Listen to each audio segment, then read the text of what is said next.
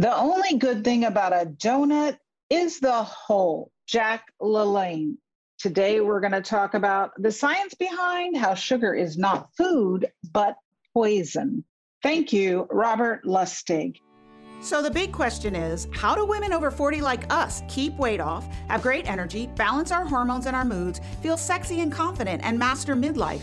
If you're like most of us, you're not getting the answers you need and remain confused and pretty hopeless to ever feel like yourself again. As an OBGYN, I had to discover for myself the truth about what creates a rock-solid metabolism, lasting weight loss, and supercharged energy after 40 in order to lose 100 pounds and fix my fatigue. Now I'm on a mission. This podcast is designed to share the natural tools you need for impactful results and to give you clarity on the answers to your midlife metabolism challenges. Join me for tangible natural strategies to crush the hormone imbalances you're facing and help you get unstuck from the sidelines of life. My name is Dr. Kyrin Dunston. Welcome to the Hormone Prescription Podcast. Hi, everybody. Welcome back to another episode of the Hormone Prescription with Dr. Kyrin. Thank you so much for joining me today. My guest today is Dr. Richard Johnson, and he loves fat. I know you don't, but he does. And it's a good thing because he's been studying it for years. And he's got some epic information to share with you about why nature wants us to be fat, the surprising science behind why we gain weight and how to prevent and reverse it. And he's done the research. He loves research. He went into medicine because he wanted to figure out what was causing diseases and treat the reason why we had diseases, not just medicate them with drugs and surgery. So he's a doctor after my own heart. He is an internal medicine doctor. He's also trained in nephrology and infectious disease, and he's an avid researcher. So he has a book, Nature Wants Us to Be Fat. And we're going to talk about it today. We're going to dive into some of the details about sugar and really how bad it is. And you can't hear about this enough, and the ways in which types of sugar contribute to overweight and obesity, how you can mitigate these types of sugar in your diet, how your water and hydration status, your salt status, your uric acid status all affect these, how menopause is associated with insulin resistance, and these link into these other factors. So before I get too technical, I'm going to bring in Dr. Richard Johnson, who is the researcher. And I love the way he describes these things. He tells it almost like a story with a plot and a murder mystery. And I love a good murder mystery. So you're going to love hearing him talk because he really has a passion for the science behind what makes us overweight and why nature is conspiring to make us overweight. And he's really going to spell it out for you and give you some practical, actionable tips. I know you want those. He's got them. And I've already told you a little bit about him. Let me just check out his bio and see if there's anything else important that you need to know. He is a professor of medicine at University of Colorado. He does practice medicine, but he really loves research, and he's done it for more than 25 years. He is an international expert on sugar and uric acid and their role in obesity and diabetes. His book is Nature Wants Us to Be Fat. It tells the story of why we are becoming obese and what to do about it. We're kind of in the era of epidemic obesity. So we're in it, folks. And if you want to get out, then you want to listen to Dr. Rick, as he likes to be called. Thank you, Kyrin. It's wonderful to be on your show. I'm so excited to have you here talking about one of my favorite topics, fat, right? What woman doesn't love talking about fat and how to get rid of it? And we're going to dive into why nature is conspiring against us to make us fat and the surprising science why we gain weight and how to prevent and reverse it. But first, I always like to get some type of background for everybody listening. Why are you so passionate about this? How did that happen? You come from an internal medicine background, also nephrology, infectious disease. So how did you become fascinated with fat?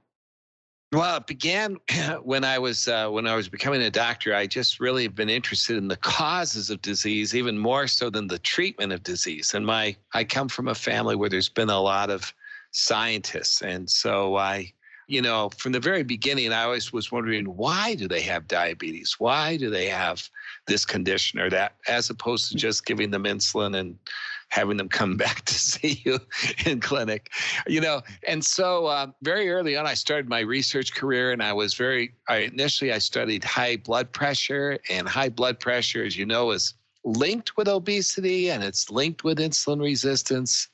And one thing led to another. And over the last 20 some years, over 30 years, actually, I've been doing research, and probably about half of my time is doing research from the basic laboratory to animals in the wild to studies of people. And I've been a very active researcher. But I have a clinical practice. I see people, treat people. And so I have I try to do both ends of the spectrum. Yeah, it reminds me of that Hippocrates quote. Oh gosh, somebody shared it in one of the podcast episodes recently about the goal of good medicine is to make you not need it. And so you came into this field thinking that you were more interested in why people got disease. If we can figure out why they get it and fix the why, then they won't get it. Right? Exactly. It's a much more effective way of helping people.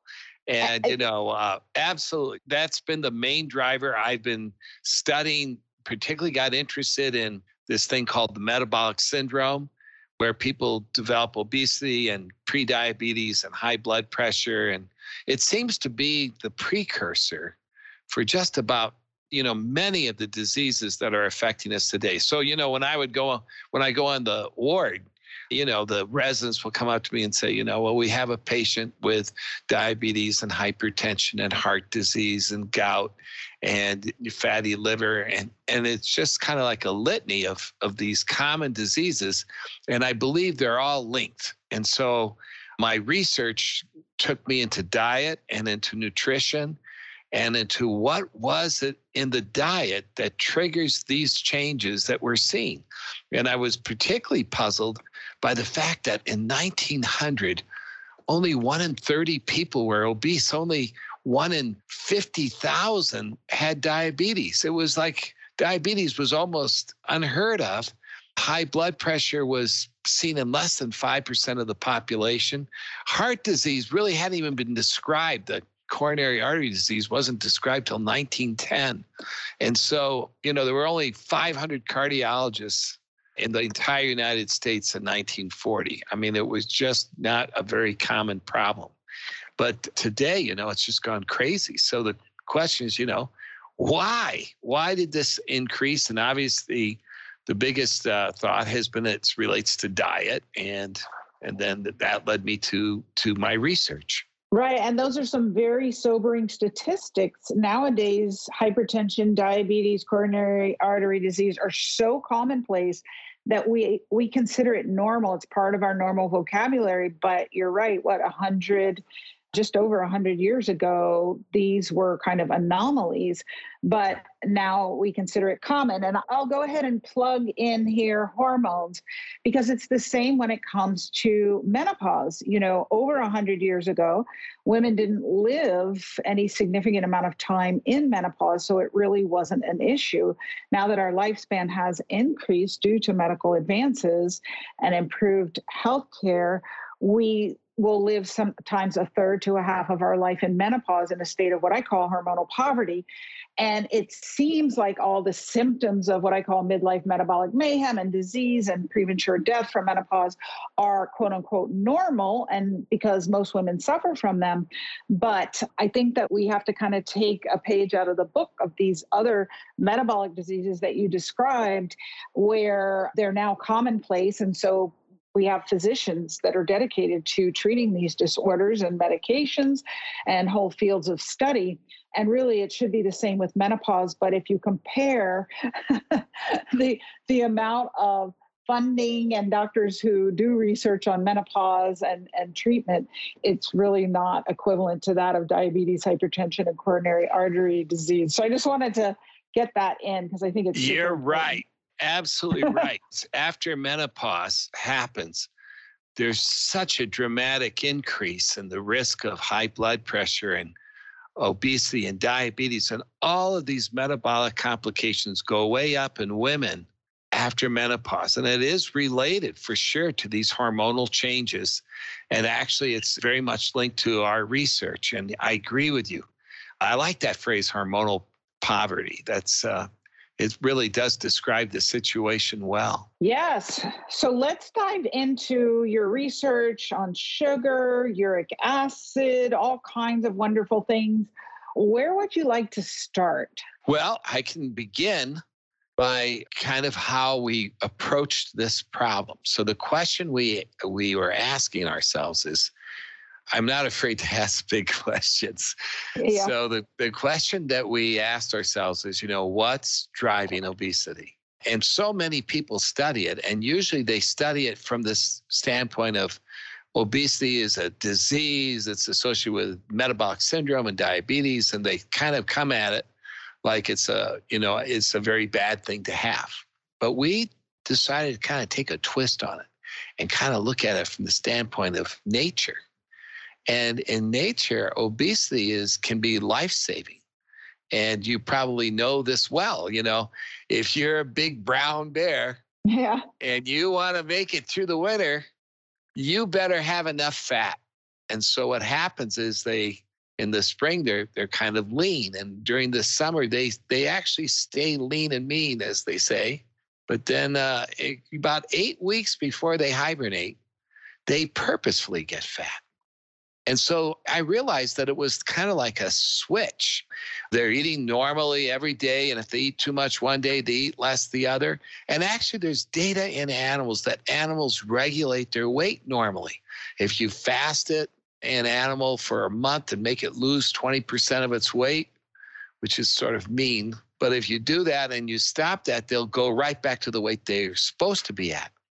If you feed an animal, force feed it so that it has to gain weight, and then you stop that, they'll go back to their normal weight. So normally animals regulate their weight, but all I have to do is look across, walk to the supermarket, and you recognize that people are not regulating their weight today. But interestingly, if you look at a bear, it regulates its weight perfectly. And then 8 weeks before it hibernates, it suddenly starts eating voraciously. It looks for food. It starts foraging dramatically. It increases its weight 8 to 10 pounds a day. It becomes insulin resistant. It gets fat in its blood. It gets fat in its liver. It develops the metabolic syndrome, but it is purposeful because it wants to get that fat so that when it goes into its den and it sleeps through the winter, it lives off the fat. And it gets not from just the energy from the fat, it breaks down the fat to produce energy. So you don't have to eat. When you have fat enough, you don't have to eat when you're breaking down the fat because you can get your energy from the fat. But they even get their water from the fat. So when a bear hibernates, it doesn't drink water for 4 months, doesn't eat food for 4 months, and it lives off its fat. So when we think about animals like this, or animals that do long distance migration or nesting, we see that nature wants them to be fat, at least for that period of time. And the question is, what triggers them to go from kind of a normal weight to one where they're really gaining weight fast? And then we thought to ourselves, if we can figure this out, then maybe we can see if people have accidentally turned on this switch all the time. That was sort of the question. And I have to admit, I'd been studying this for quite a while. At the time we did study hibernating bears, and we studied hibernating squirrels. And so we did do studies, but I already had an idea, I have to admit. And the idea I had related to sugar, and particularly to fructose. And I was thinking about, I don't know if you know it, but the little hummingbird has a metabolic rate that's unbelievable. I mean, they're beating their wings so fast and their heart beats so high. I mean, it's like they are metabolically fantastic. They can do anything. They can fly long distances even. I mean, they are just an amazing species, right? Yeah, and beautiful. And beautiful. And they eat sugar. They're eating sugar. And they nectar, they put their little bills in those flowers and they suck out the the nectar. Nectar is like sugar water. And you know what happens? During the day, that's all they eat. And they become internally fat. Like, you can't believe it. Their liver turns white. It becomes white with fat. They call it the pearly white liver of the hummingbird. It's supposed to be like the fattest of all livers of birds. And their glucose levels go up to like 700 in their blood. So they actually become diabetic. They're diabetic, fat, visceral fat, liver fat, all in one day. And then at the end of the day, they quit eating. They actually will start resting. And when they rest, they continue with that high metabolic rate, and they burn off the fat, and they drop their blood glucose levels by hundreds of milligrams. And basically, they go back to normal by the morning, and then they start over.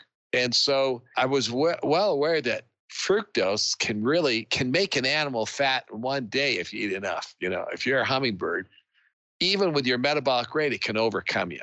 And so it just told me that there's something about sugar that's particularly strong. And actually, that's one of my quotes: sugar turns to fat. Because when you feed animals sugar, they increase their fat content, and they decrease their muscle mass actually a little bit. And so it's really a powerful food for increasing the fat. And when we started looking at this, we realized it was the fructose that was really the key. Sugar or table sugar is sucrose. But it's actually two sugars. It's fructose and glucose bound together. And high fructose corn syrup is another added sugar that's in foods. And by the name, you can tell it's got fructose in it. It's got glucose. High amounts. High amounts. High fructose corn syrup. But let's remember that it's high. And it is higher than table sugar. And, Bears and hummingbirds, it started there with the sugar. Sugar turns to fat. A lot of people still think that it's fat that makes you fat. It's not. It's sugar. Right. And can you talk a little bit about high fructose corn syrup? Because you used to hear a lot more about it. And then I don't think it's so much in the media, but it's still being served daily. It's unbelievable. So here was the problem. I don't know, I'm old enough that I remember when ice cream was made with regular sugar. And if the ice cream was in the freezer a long time, it would form crystals. And it wasn't as good. And so then they found that they could make a syrup of sugar. High fructose corn syrup is basically a syrup. And, it has a little bit more fructose, because fructose is the sweeter of the two sugars. So there's fructose and glucose. And it has a little more of the fructose, which is sweeter. And people like that. And because it's liquid, they can mix it into food really well. It doesn't crystallize. It's got a good shelf life. And so when it was introduced, they found that they could put it in all kinds of food. And when they put it in the food, they can blend it so they can make it strong, so it's really sweet, or they can make it just subtle. And actually, if it's just subtle, it just makes it taste better. Like crackers, if you add just a tiny bit of sugar, I don't know if when you eat a wheat thin, it's got a little sweetness that's so subtle that you can't tell. It hits that bliss point, that everybody has biologic, right? And we did it for the fat, salt, and sugar. Yeah. So yes, go ahead. I'm sorry to interrupt. No. I'm sorry my enthusiasm's getting ahead of me here. So sorry. But anyway, so it turns out that, when they added the high fructose corn syrup, they found that they could that people would buy the food more. And so a lot of processed foods where they add things into it, they'll add this high fructose corn syrup or sugar, and salt's another one. And so these processed foods have about 70%, 75% of them contain either sugar or high fructose corn syrup, and a lot of salt too. And so this turns out to be a great way to trigger this switch, because in animals in the wild, a lot of them will eat fructose as their means to trigger the switch. In bears, they eat fruit. And although I like fruit and you like fruit, and normally small amounts of fruit, like what humans eat, is healthy because it contains so many good things, a bear won't eat, 2 apples or 1 apple at a time. It'll eat as many as it can stuff in its mouth.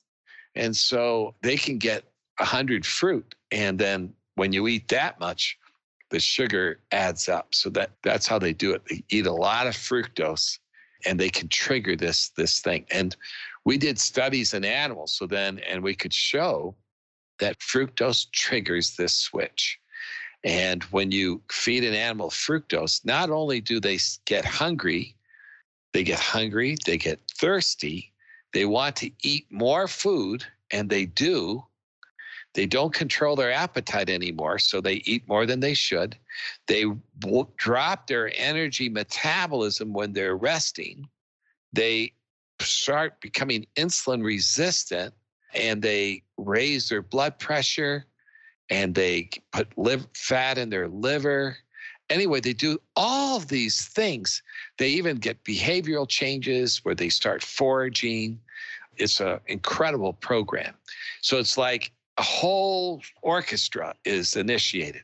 It isn't just about eating more. And this is all triggered by fructose. And it turns out to be unique.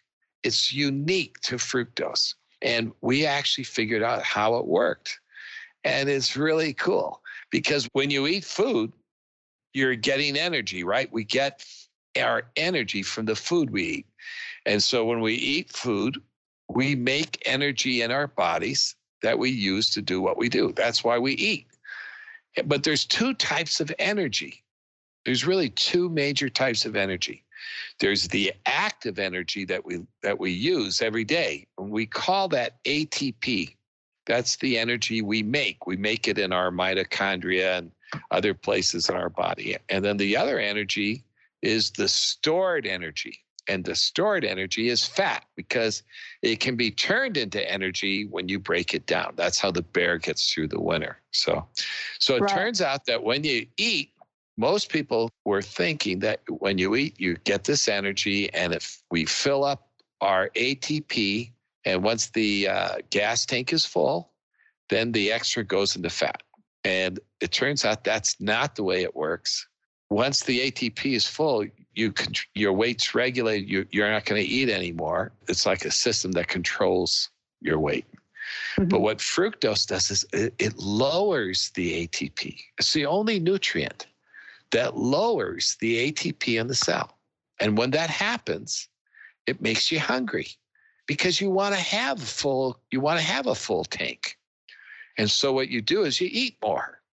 But the way fructose works is it doesn't allow you to really build up that ATP. It makes the energy that comes in go over to the fat. So energy is the same. You're eating energy and you're storing energy, but instead of using it using it for ATP, it's going preferentially to the fat. Mm-hmm. And because the ATP levels are low, you keep eating.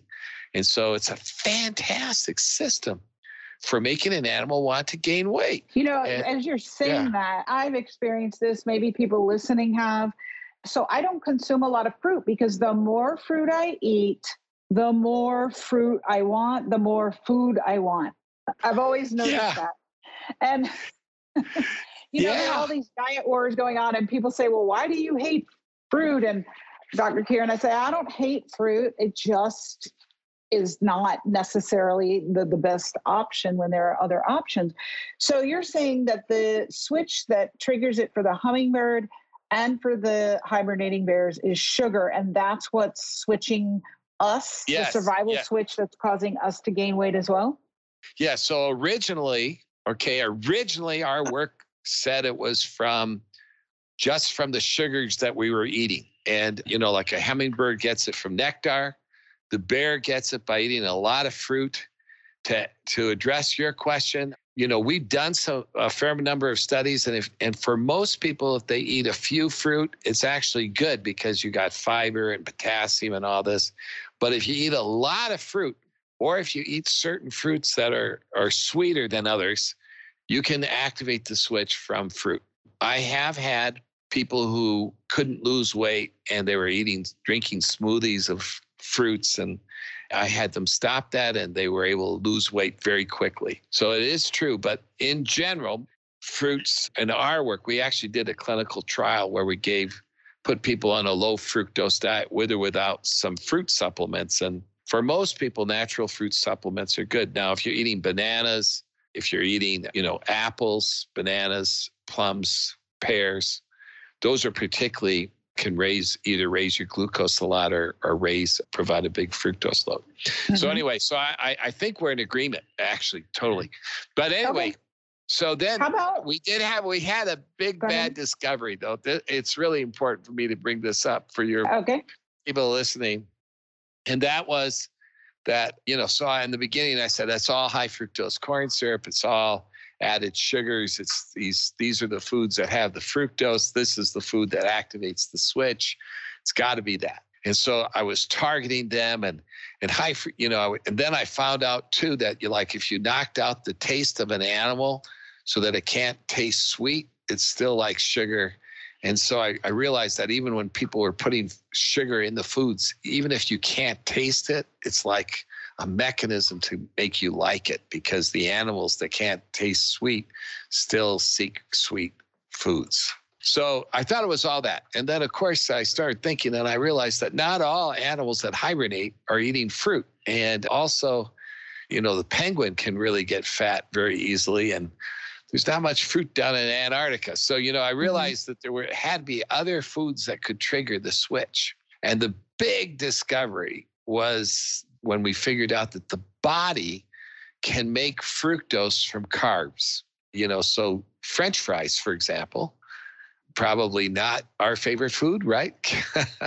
Right. But anyway, French fries do not contain fructose. They contain starch. They don't contain sugar, really.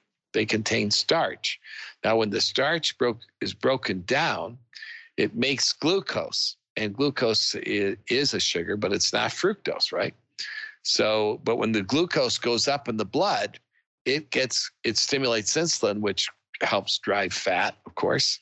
But it also is producing fructose. And so glucose can be converted to fructose. And especially when you eat a high glycemic carbs like rice, potatoes, all those foods that we love, bread, hot bread. There's very few people who, don't enjoy, hot bread or, French fries or things like that. But we know that they're not good for us. And why we know that it's not good for us is because when you give animals a lot of carbs, they also can gain weight. And we did studies where we gave glucose and the animals actually became fat, just like giving fructose did. But when we studied them, we figured out that what was happening was they were converting the glucose to fructose in their body. And then we went and proved it, with using, special animals that can only metabolize fructose and stuff like that or can't. And so what we did, so basically it turns out that we realized that it wasn't just sugar and high fructose corn syrup. They definitely bad guys, right? They're bad guys. I love how you're telling this like it's like a murder mystery. I can't wait to hear. Yeah. Okay, so go ahead. Yeah, they're so definitely, then what? They're definitely villains at the scene, right? But there are other villains too, and those villains include bread, rice, potatoes, and all these foods that I love. So it's really disappointing. But I do want to say that it isn't that you should never eat sugar or cake or ice cream. And I think probably many of the people listening to me, maybe you're have some ice cream in front of you right now. But the truth is, I'm telling you that it's not that you can't eat this stuff or shouldn't, but that it's clearly that we're eating too much of it. And there's something, and I would say, like, don't ever drink a soft drink. I mean, it's just pure sugar. It's going to activate this switch. So try really if you want to get healthy, try to cut back on these things. Right. I would say I'm in Argentina right now, and they eat lots of bread and there's lots of potatoes, and there's really no obesity here. You rarely see an obese person on the street or even overweight. And so I've been kind of looking around and figuring out why that is. And I guess it's because they don't eat it all day, every day with every meal. And they're also extremely active. So they burn it off. And the same was true when I was in Africa. Rice is a staple in many countries. Bread is a staple in many countries, but they don't consume the sheer volume of these fructose containing items that we do. Right. So go on. And there's a secret weapon too for you to consider when you're wandering around there. And there's 2 secret weapons. So let me tell you, and you probably already know about the one, but the one is salt. For years people were saying, salt's, been linked with hypertension, but if anything, a lot of us should eat a lot of salt. But it turns out that when you eat a lot of salt can be really good for sure. But if you eat a lot of salt so that the salt concentration goes up in your blood, and the way you'll know that is you'll feel thirsty. If you start feeling thirsty from eating salt, it turns out that your salt concentration in the blood is high. And when that happens, it is like it stimulates the chemical reaction that converts glucose to fructose. So glucose, you have to have glucose around to make fructose. But if you have the chemical reaction turned on, you can make a lot more. And so it turns out that if I eat a baked potato that has no salt on it, and it's just, plain potato, I'm not going to make as much fructose as if I salt it. So salted French fries are much worse than regular potatoes just because of that. But now, Rick, are we talking about sodium chloride or potassium chloride? Because sodium chloride. You're talking about sodium.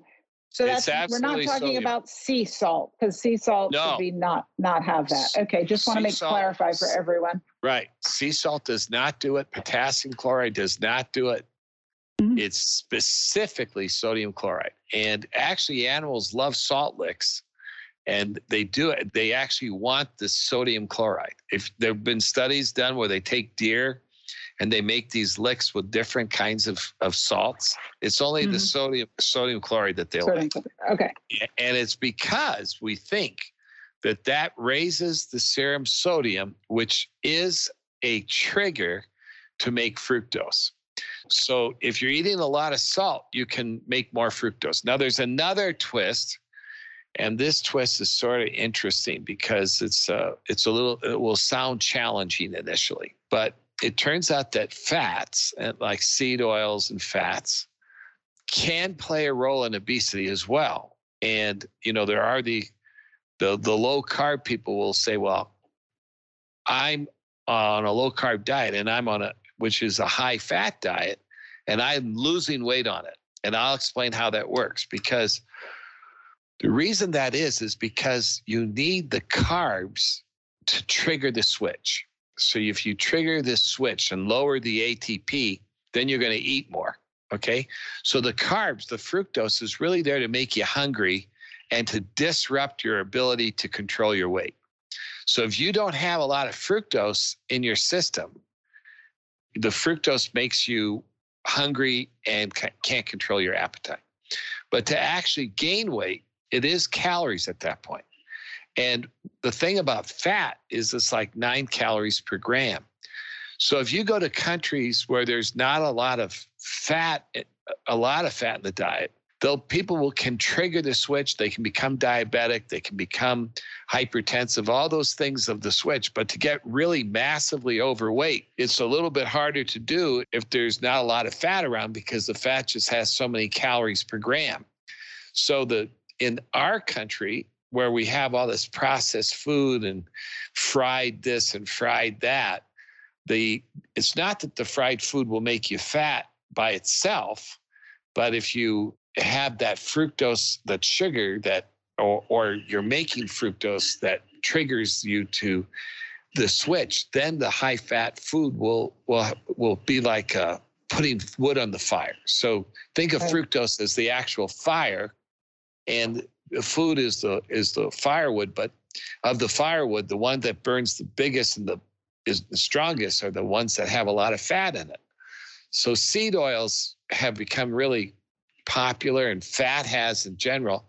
But because we're eating so much fat in our processed food as well, it's the triple whammy, because you've got sugar or high fructose corn syrup, you've got salt, and you got fat. So the sugar triggers the switch.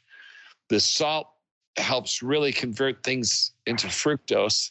And then you got the fat that really is giving you the calories to gain weight. So this is why on a low carb diet, you can eat a very high fat diet, and you're not going to gain weight, because you're regulating your weight so well. You fill up.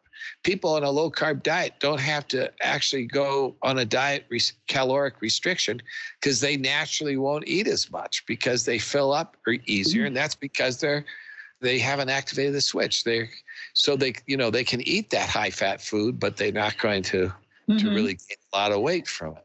So there's so many things I want to ask you, and we are getting on time. So I'm going to kind of try and let's see if we can get really targeted here. So you just mentioned something that made me think of intermittent fasting, which is all the rage right now with the research on how it helps diseases like certain autoimmune diseases, weight loss, the list is long, cognitive decline, et cetera, et cetera. Can you comment on the utility of intermittent fasting from the research that you've done and your perspective? I love intermittent fasting. I think it's a fantastic way to lose weight. It's easy. I think it's a fantastic system. I also think low carb diets in general are very good. And if you do intermittent fasting, so long as you're not getting hypoglycemic from it, I would try to cut back as well on those bad foods that we talked about. And I would focus on staying really well hydrated. And actually, that's one of my second quote for you is keep hydrated or stay hydrated, because it turns out it really makes a difference. And if you keep your serum electrolytes or sodium normal, it helps keep the fructose from being produced. And it's really good. And we actually did studies where we gave animals water, and we could slow the development of obesity, even with sugar. So I try to stay hydrated. What I recommend is drink a glass of water before each meal. It's so easy. Just make it a requirement. And, drink a glass of water as soon as you wake up in the morning. And if you're going to have a snack, drink a glass of water before the snack. It will make a huge difference. I have people emailing me saying, this is unbelievable how powerful this is. I've lost that weight that I couldn't lose. And so when you so when you see somebody running around, these young athletic types that are lean and mean, and, they have their huge water bottle next to them, that is an association that is real. And they need the water to stay hydrated, but the water is keeping them healthy. So it's just really important. I got to ask you, Dr. Rick, about uric acid. Is there anything you want to add about that when it comes to gaining weight? Yes, especially related to your point about hormones and postmenopausal effects. So estrogen has many, many beneficial effects. And we've studied estrogen in our research. And, it keeps blood vessels healthy in many respects. But one of the most powerful benefits of estrogens is that they lower uric acid. So young women have uric acid levels that tend to be lower than men. And uric acid turns out to be important in how fructose works. And so when you make or eat fructose, it's broken down. Remember, I talked about how it lowers the energy in the cell. It uses uric acid to lower the energy in the cell. And when it does that, that's how it triggers the switch. So uric acid is considered biologically active. It isn't just a waste product that we get rid of.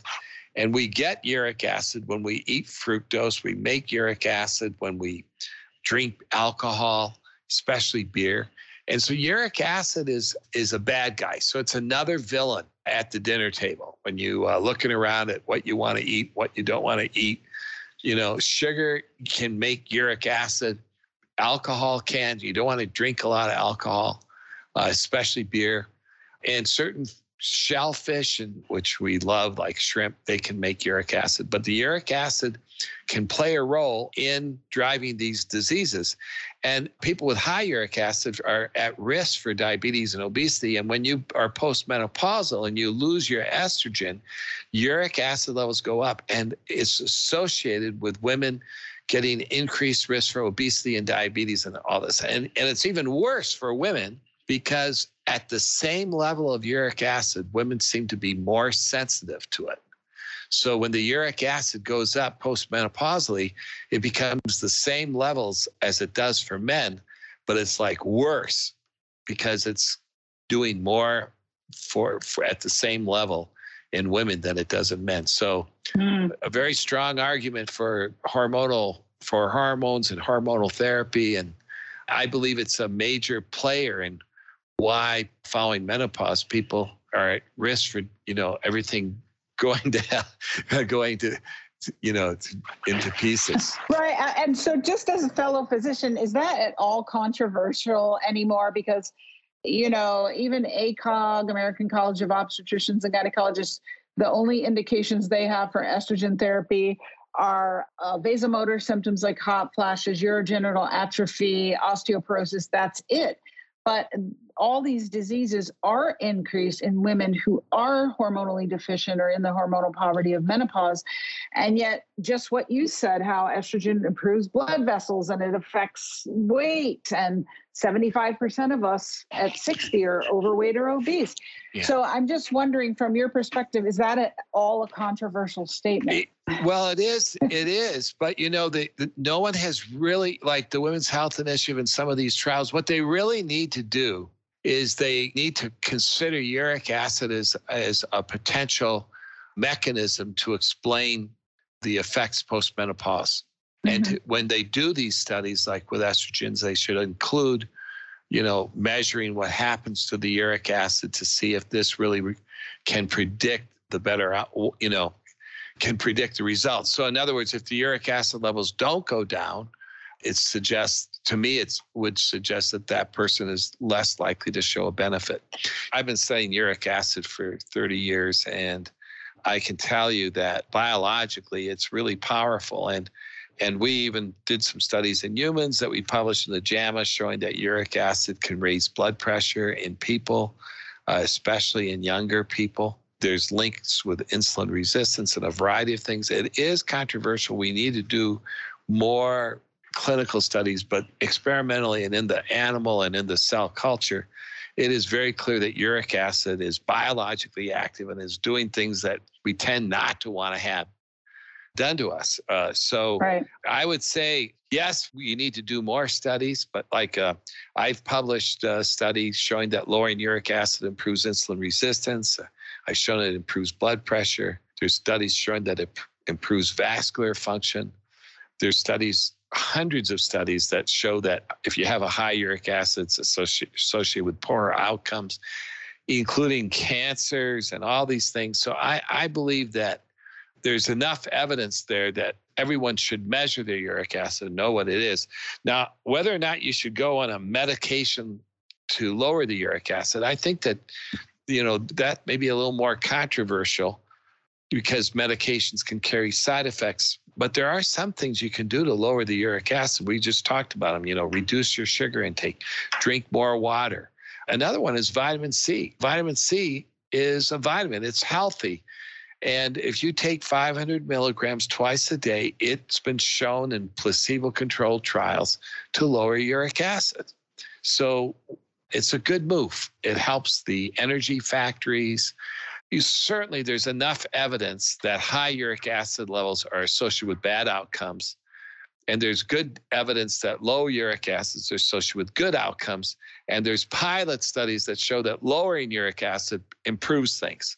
So in my mind, estrogens lower uric acid, vitamin C lowers uric acid, hydration lowers uric acid, exercising daily can lower uric acid, reducing sugar. These are all good things. They're all associated with good outcomes.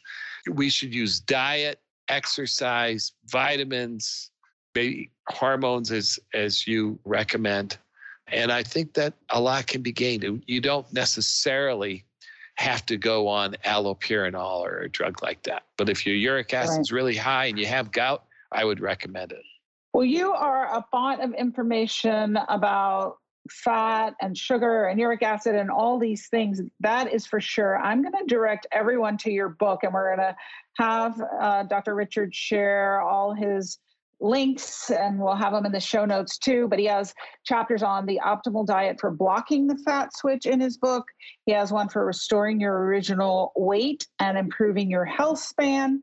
So he's got all the how-tos in his book. But Dr. Richard, please tell everyone where they can find your book and where they can connect with you online and find out more about the work that you're doing. Thank you, Karen. So my book's called Nature Wants Us to Be Fat. Mm-hmm. And, exactly right. There's a section on, the science and why, but there's also at least half of the book is devoted to how to block the switch and how to turn it off. And there's foods that turn it off. And so I do think that you'll find it useful, and how to restore your energy. So that book you can get it through almost all sites, Amazon, Books A Million, Barnes & Noble. You can find it. And I have a nice website.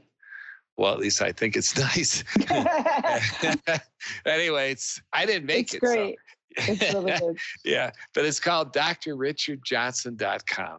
And that's a really good place to find me.